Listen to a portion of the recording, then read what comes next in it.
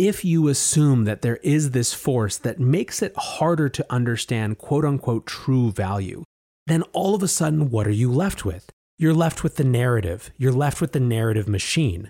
In some ways, it becomes your only choice to bet on the narrative machine because it's a fool's errand to try to properly value things in a world with this incredibly distorting force. Welcome back to The Breakdown, an everyday analysis breaking down the most important stories in Bitcoin, crypto, and beyond. This episode is sponsored by Bitstamp and Crypto.com. The Breakdown is produced and distributed by CoinDesk. And now, here's your host, NLW. Welcome back to The Breakdown. It is Monday, July 13th, and today we are talking about what all of Twitter is talking about, at least that's what it feels like, which is Tesla and why this monster stock rally just keeps going. First though, let's do a really super quick version of the brief. First up, we are entering earnings seasons. This is the week that Wall Street starts providing guidance on earnings from quarter two. Well, at least some of Wall Street. Others have said that because of the insanity of coronavirus, they won't actually be giving guidance, which is obviously very out of the norm. Why it matters is that basically everyone is expecting all of these earnings to be absolute trash, right? Quarter two has been nearly universally written off as just a wash. And so in some ways, ironically, because it is lagging data or trailing data, any good news, any better than expected performance, any bright spots in what, again, people already assume and have written off might actually have disproportionate impact in a positive way, right? If you expect things to be just horrendous and they're only mostly horrendous, all of a sudden that potentially becomes a narrative that you can seize upon for stock prices and stock gains. So we're seeing a little bit of that. The markets are up just a bit on the start of this sort of earnings week, and some of these trickles of good news around snacks for PepsiCo and things like that. So just something to keep an eye on throughout this week. We'll return to it if and where it is relevant. Second on the brief today, big inflows into Chinese government bonds. This is from the Wall Street Journal. Foreign capital flowed into locally denominated Chinese government bonds in the second quarter at the fastest pace since late 2018, according to data from CEIC, an economic data provider. It surpassed 4.3 trillion yuan, or 619 billion USD, which is the highest on record. So why is all this money going into Chinese bonds? Again, according to the Wall Street Journal, the yields are so much higher than other types of government debt, right? Chinese yields are effectively at 3.118% for the 10-year bond, compared to 0.597% in the US, 0.023% in Japan, and minus 5.15% in Germany. So just from a pure dollars and cents perspective, it's just a better opportunity. Why it matters and why it's worth noting? Well, anytime there's sort of a big shift from one type of government debt to another or one type of currency to another, I think it's worth paying attention to from just a general macro perspective. But in this case, obviously, there are serious implications as people try to assess whether China really is a contender to pick up the mantle that the US withdrawing from the world is leaving. And this is one more example of a piece of evidence that suggests where they might or might not be. So I think it's important not just from the standpoint of a general macro perspective, but also the geopolitical tension and game between the US and China. Last up on the brief today is Bitcoin hodling decentralizing. So what's happening? Well, Glassnode, which is a blockchain analytics firm, noticed that the number of addresses holding at least 10,000 Bitcoin, which is obviously a huge, huge amount, is down to 103, which has declined by about 8% since May 2019. On the one hand, this could suggest bad news. It could suggest that some of these big holders are moving out of Bitcoin. The flip side is that it actually could simply be an example of decentralization of the market. So, for example, there were 2,155 addresses that were holding at least 1,000 Bitcoin on Sunday, which is up 3% from a low of 2,097, which was observed in July. So, again, the number of 10,000 plus accounts is down, the number of 1,000 plus accounts is up. Meanwhile, the total number that are holding at least one Bitcoin just continues to reach all-time highs. Same with addresses holding 0.1 BTC and 0.01 BTC. All of this is to say the number of total market participants, at least in terms of addresses, is growing, and the number of total addresses at the top might be following slightly, but that doesn't necessarily say anything other than this market is decentralizing. I think these questions of wealth concentration are really important, especially as people try to weigh Bitcoin's attractiveness as a true monetary system alternative. So it's really important that we watch these trends and understand what the data is saying. But to me, at least, I think that the growth in the number of smallholder accounts is significantly more important as a barometer of Bitcoin's health than the slight decline in the number of ultra whales. But with that, let's talk Tesla. So first of all, why are we talking Tesla? The reason is that I believe that sometimes individual stocks take on representative narrative power for the entire market. And really, in some ways, the argument over why Tesla is doing what it's doing right now in terms of this incredible price rally is as much a debate about the state of the markets in general as it is about Tesla and Elon Musk specifically. For a little bit of context, Tesla has been on an absolute tear, and this goes back to last year. Last October, there was a major psychological moment when Tesla surpassed General Motors, but it's impossible to deny that the last couple weeks in particular have been just nutty. Over the first week in July, Tesla added the combined value of GM Ford Motor Company and Fiat Chrysler in just 5 trading days, averaging $14 billion in growth each day. Over the course of the last week, it just continued to go up, and on Friday night, it was reported that Elon Musk was now wealthier than Warren Buffett. This is from Bloomberg. Musk's fortune rose more than $6 billion on Friday after Tesla stock surged 10.8% to a record $1,544 per share. Its market value stood at $286.5 billion. Musk owns 20.8% of Tesla's stock, making his stake worth just under $60 billion. Now, Tesla was up another 6% this morning, but let's focus on Friday for a second. Musk becomes wealthier than Warren Buffett, and my feed lights up, right? Twitter is just alive with this. And frankly, a lot of it is about the farce of this, right? The absurdity of Elon Musk being wealthier than Warren Buffett all of a sudden. And I, like an idiot, on Friday night, decided to dip a toe into the conversation, and boy, did I get a taste of Tesla Twitter. So I tweeted, I know Tesla is nutty, but shouldn't we be cheering when one of the best actual builders in generations exceeds the wealth of a specialist in financialization? There were a huge number of responses. Something like 600 people liked the thing. Again, this is, I thought, a throwaway tweet, but I waded into the Tesla debate, which is vicious and intense in Twitter. And so this started to get me thinking it would be worth exploring exactly why people are interpreting these moves and why people think that Tesla is happening the way that it is in terms of this stock growth, right? So what I'm going to do now is go through a set of explanations for the growth in this stock price that we're going to start with sort of sincere people who are sort of think it's real, and then we'll go into some of the cynical explanations as well. So first up in that sincere category, I guess it's actually a little cynical as well, but it's this idea of Elon as the golden god, right? It's a bit of a cult of personality, but the people who are in it are obviously hugely pro-Elon. Pete Paschal from CoinDesk called it the Elon distortion field. And basically, this has to do with this belief that Elon Musk is such a force of nature that you just don't bet against him. Stephanie Lewicki from TD Ameritrade says, apparently we don't fight the Fed or fight the Elon, which I think pretty much sums it up. So this one is really divisive, right? Because you have people on the one hand saying it's a cult of personality, this is just because of Elon. And then you have people on the other side saying, of course it's just because of Elon, and that's exactly why it's real. Next explanation has to do with comparative innovation relative to the rest of the auto field, and I think really importantly, the tech company association, the idea that Tesla is a technology company first and an auto company second.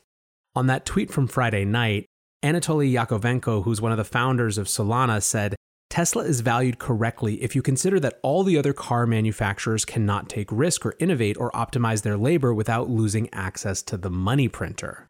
Last week, when the price of Tesla was at $13.70, Ivan Feinseth of Tigris Financial Partners via Matt Levine, this is where the quote came from, wrote, Tesla's valuation doesn't make sense by any traditional measure. However, it is not a traditional company. So how do you put a traditional measure to it?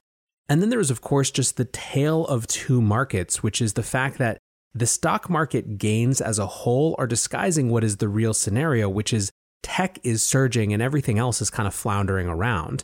Frankly, if people keep looking at Tesla like it's Apple, they're going to price it as such. So this is a combined sort of narrative placement, right? Tesla as a tech company, as well as just a recognition that the other auto manufacturers simply aren't as innovative. They don't have the ability to move as fast. They don't have the incentives to, in some cases because of their restructuring deals over the last few years. Somewhat related to this, and certainly related to this larger price move, is our third explanation, which has to do with execution and delivery. This all got started on July 2nd when Tesla said that it had delivered 90,650 cars in the second quarter, which compared with an analyst's average estimate for about 83,000 units. So importantly, this is another example, like we were talking about in the brief, of numbers beating expectations and that delta being really what the market is moving on. There was a Bloomberg piece last week that was exploring why Tesla's price is so high right now. And they were pointing out that although there were a lot of retail traders in it, which we'll get into in just a minute, there's also a lot of institutional investors. So this Bloomberg piece said, still, a lot of big institutional investors now want a piece of Tesla and the electric vehicle market. Quote, in a COVID-19 pandemic and a dark macro environment, the company just put up a 90,000 delivery number, especially when other automakers are seeing Herculean challenges. Still, I don't want you to think everyone is so impressed with those numbers. Ramp Capital this morning wrote, Tesla plus 6% pre-market. They must have sold another car.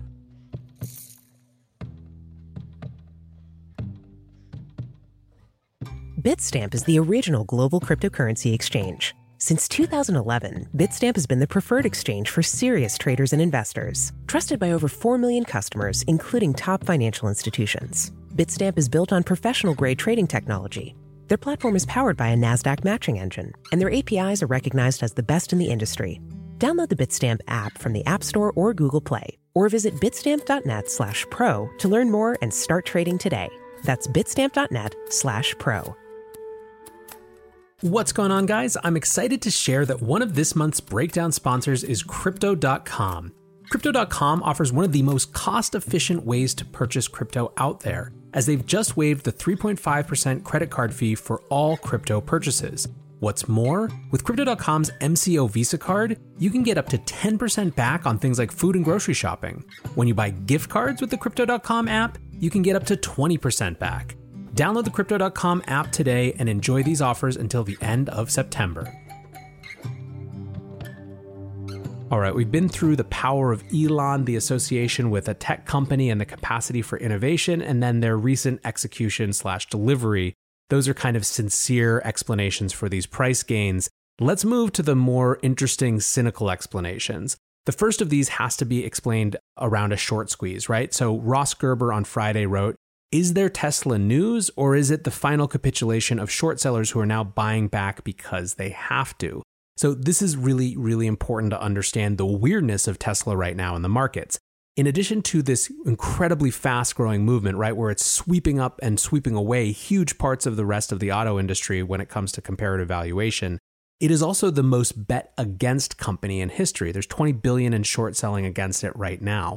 That said, Tesla shorts are down $18 billion year to date, and many of these short sellers are potentially having to buy stock to cover their bets, right? And that is hugely problematic for them, and it potentially has the sort of short squeeze effect of driving the price up because it creates another area of demand. Mike McDonald tweeted and really captured this. He said, I've been shorting Tesla for only a day and my water has already been cut off. I have a hard time buying that a short squeeze could explain this entire movement, but it certainly seems like it might be part of it. Here's another cynical explanation, and you, I'm sure, were predicting this one. The Robinhood traders, right? The day traders, the Davey day trader effect. Obviously, there's a lot of these folks who are Elon stans, and a lot of these folks who, for them, they see the stocks only go up thing in Tesla as, well, Tesla is the greatest example of stocks only go up. Now, interestingly, there is not that much discussion of Tesla on things like Wall Street bets. It's definitely there, but it's certainly not like the biggest thing that they're championing. So I think that people are potentially using Robinhood to explain away anything they don't like and anything that doesn't really make sense to them from a traditional perspective. I think that this is actually consistent, though, with how Wall Street is trying to deal with this new retail influx right now. Emily Stewart wrote an article for Vox last week that goes into the Robinhood effect, and she adds this really important dimension, I think, which is why shouldn't people like these retail traders be able to make big bets and gamble when Wall Street already has been able to, right? Isn't there something about Wall Street's disinclination towards these traders that's just sort of exclusionary and they don't like their territory being infringed upon? So I want to quote a pretty significant paragraph from this piece. She said, "Yes, most speculators and day traders lose money, but the pros don't do infinitely better. Hedge funds and professional stock pickers consistently underperform the S&P 500. It's easy to chafe at Portnoy's attitude and approach, not to mention issues of toxicity in Barstool's culture and at r/WSB's tone. But what about private equity firms that buy up companies, fleece them, and then sell them off for parts? Or hedge funds that scooped up troubled assets during the financial crisis to make billions? Or the market makers like Citadel Securities that are ultimately the ones making money off of Robinhood's trades? Or the money Robinhood itself is making pushing customers in a dangerous direction?" Quote, "I think Portnoy drives Wall Street crazy because he's exposing some of the fallacies that you see on Wall Street," says Jim Bianco, who acknowledges he's a, quote, suit in Portnoy's world. Quote, "He's making a mockery out of stock picking because we all know on Wall Street the vast majority of stock pickers that run portfolios cannot beat the indexes." Again, the point for me here is that Robinhood is becoming this easy narrative explanation for anyone who wants to dismiss what's going on in the markets. Like something I think a little bit for our next category of response, which is the Fed. I asked people this morning to explain Tesla's huge stock rally in 3 words, and the most common response that I got, which says at least as much about my followers, love you guys, as it does about the actual answer, is you only need 3 letters, right? FED. And so obviously the logic is that money is cheap right now. Everyone is speculating. The money printer is ensuring that asset prices just continue to go up. So why not go all in? And if you're going to go all in, why not go all in on the thing that has been just the absolute darling of that Fed warped world? I want to come back to the Fed in the context of narratives, though. And this really gets me to my next point and the most important one for me, which is sort of the memes and narratives explanation. Remember that question from Ivan Feinstein that was in Matt Levine's newsletter? Tesla's valuation doesn't make sense by any traditional measure, but it's not a traditional company, so how do you put a traditional measure to it? Well, Matt Levine tried to answer that, and he says, the point of stock market valuation is exactly that it makes different things commensurable, that it allows you to take a bank and a social media company and a coal company and an electric car company and reduce them all to a set of cash flows and compare them on the same metric, which is money. Traditionally, the way this works is that investors all like money. And when they exchange their money for shares of stock, they are doing so because they expect to get back more money. You buy stock in banks or social media companies or coal companies or whatever, not because you love banks or social media or coal, but because you love money and think that banking or social media or coal or whatever is the way to get more money. But I suppose it is not an iron law of nature that it has to work this way. You could buy stock in an electric car company just because you really love it. If you get some intrinsic joy from owning Tesla, if you buy Tesla because you have a quasi-religious faith in Elon Musk, or because it's a good way to fit in with your buddies on the message board, then there is no reason that the price you pay should have to be constrained by your expectations for Tesla's future cash flows. Just pick a fun price instead. Effectively, what Matt Levine is saying is that the narrative trade is getting more powerful. I want to go back now for a second to this 90K deliveries number on July 2nd and the analysis around that. Again from Bloomberg, in a report Thursday, Joe Spack of RBC Capital Markets marveled at how the electric car maker has managed to add about $48 billion in market capitalization by ginning up excitement about its quarterly vehicle deliveries. Tesla Inc.'s cars may run on batteries, but its stock price is fueled by, quote, the power of the narrative. Raoul Pal yesterday retweeted a thread about exactly this and said, there's a super interesting thread, the rise of narrative-based investing in a zero rates plus social media world. I responded and said, part of what makes the new Robinhood retail a more powerful force is that they are really, really good at and intentional about narrative warfare, basically forcing their plays on the market as an act of self-fulfilling prophecy. And here's what I want to add to that for now, and this is my major takeaway about Tesla. The narrative market machine is getting increasingly powerful. Why is that? It's because of two things, I think.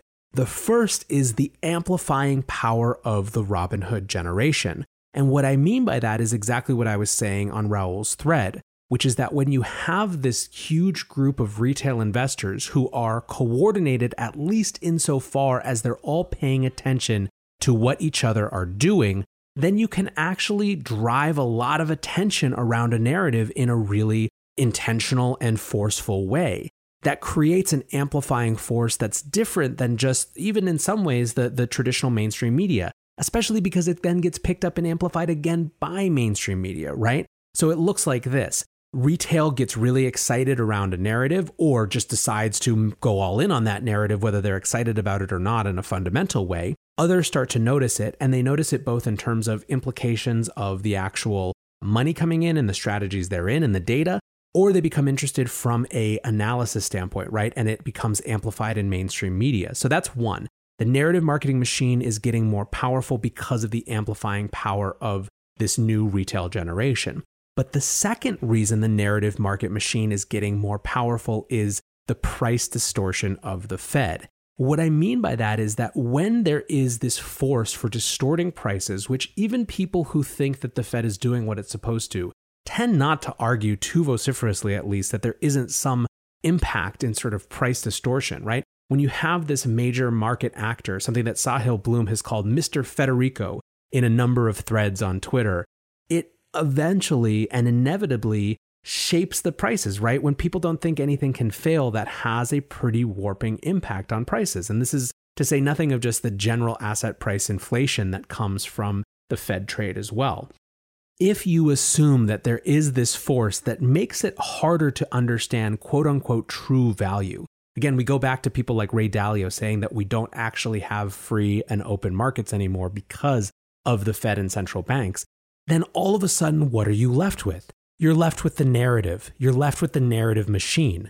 In some ways, it becomes your only choice to bet on the narrative machine because it's a fool's errand to try to properly value things in a world with this incredibly distorting force. So I think that what we're seeing with Tesla is a leading indicator of the growth and power of this narrative market machine. And I don't think that this is going to be the last time we see it. So thanks for listening. I'm really interested to see what you think. I'm sure that I will have people go at me on Twitter for this, but that's fine. We love it. So anyways, guys, thanks for listening, and I appreciate you. Until tomorrow, be safe and take care of each other. Peace.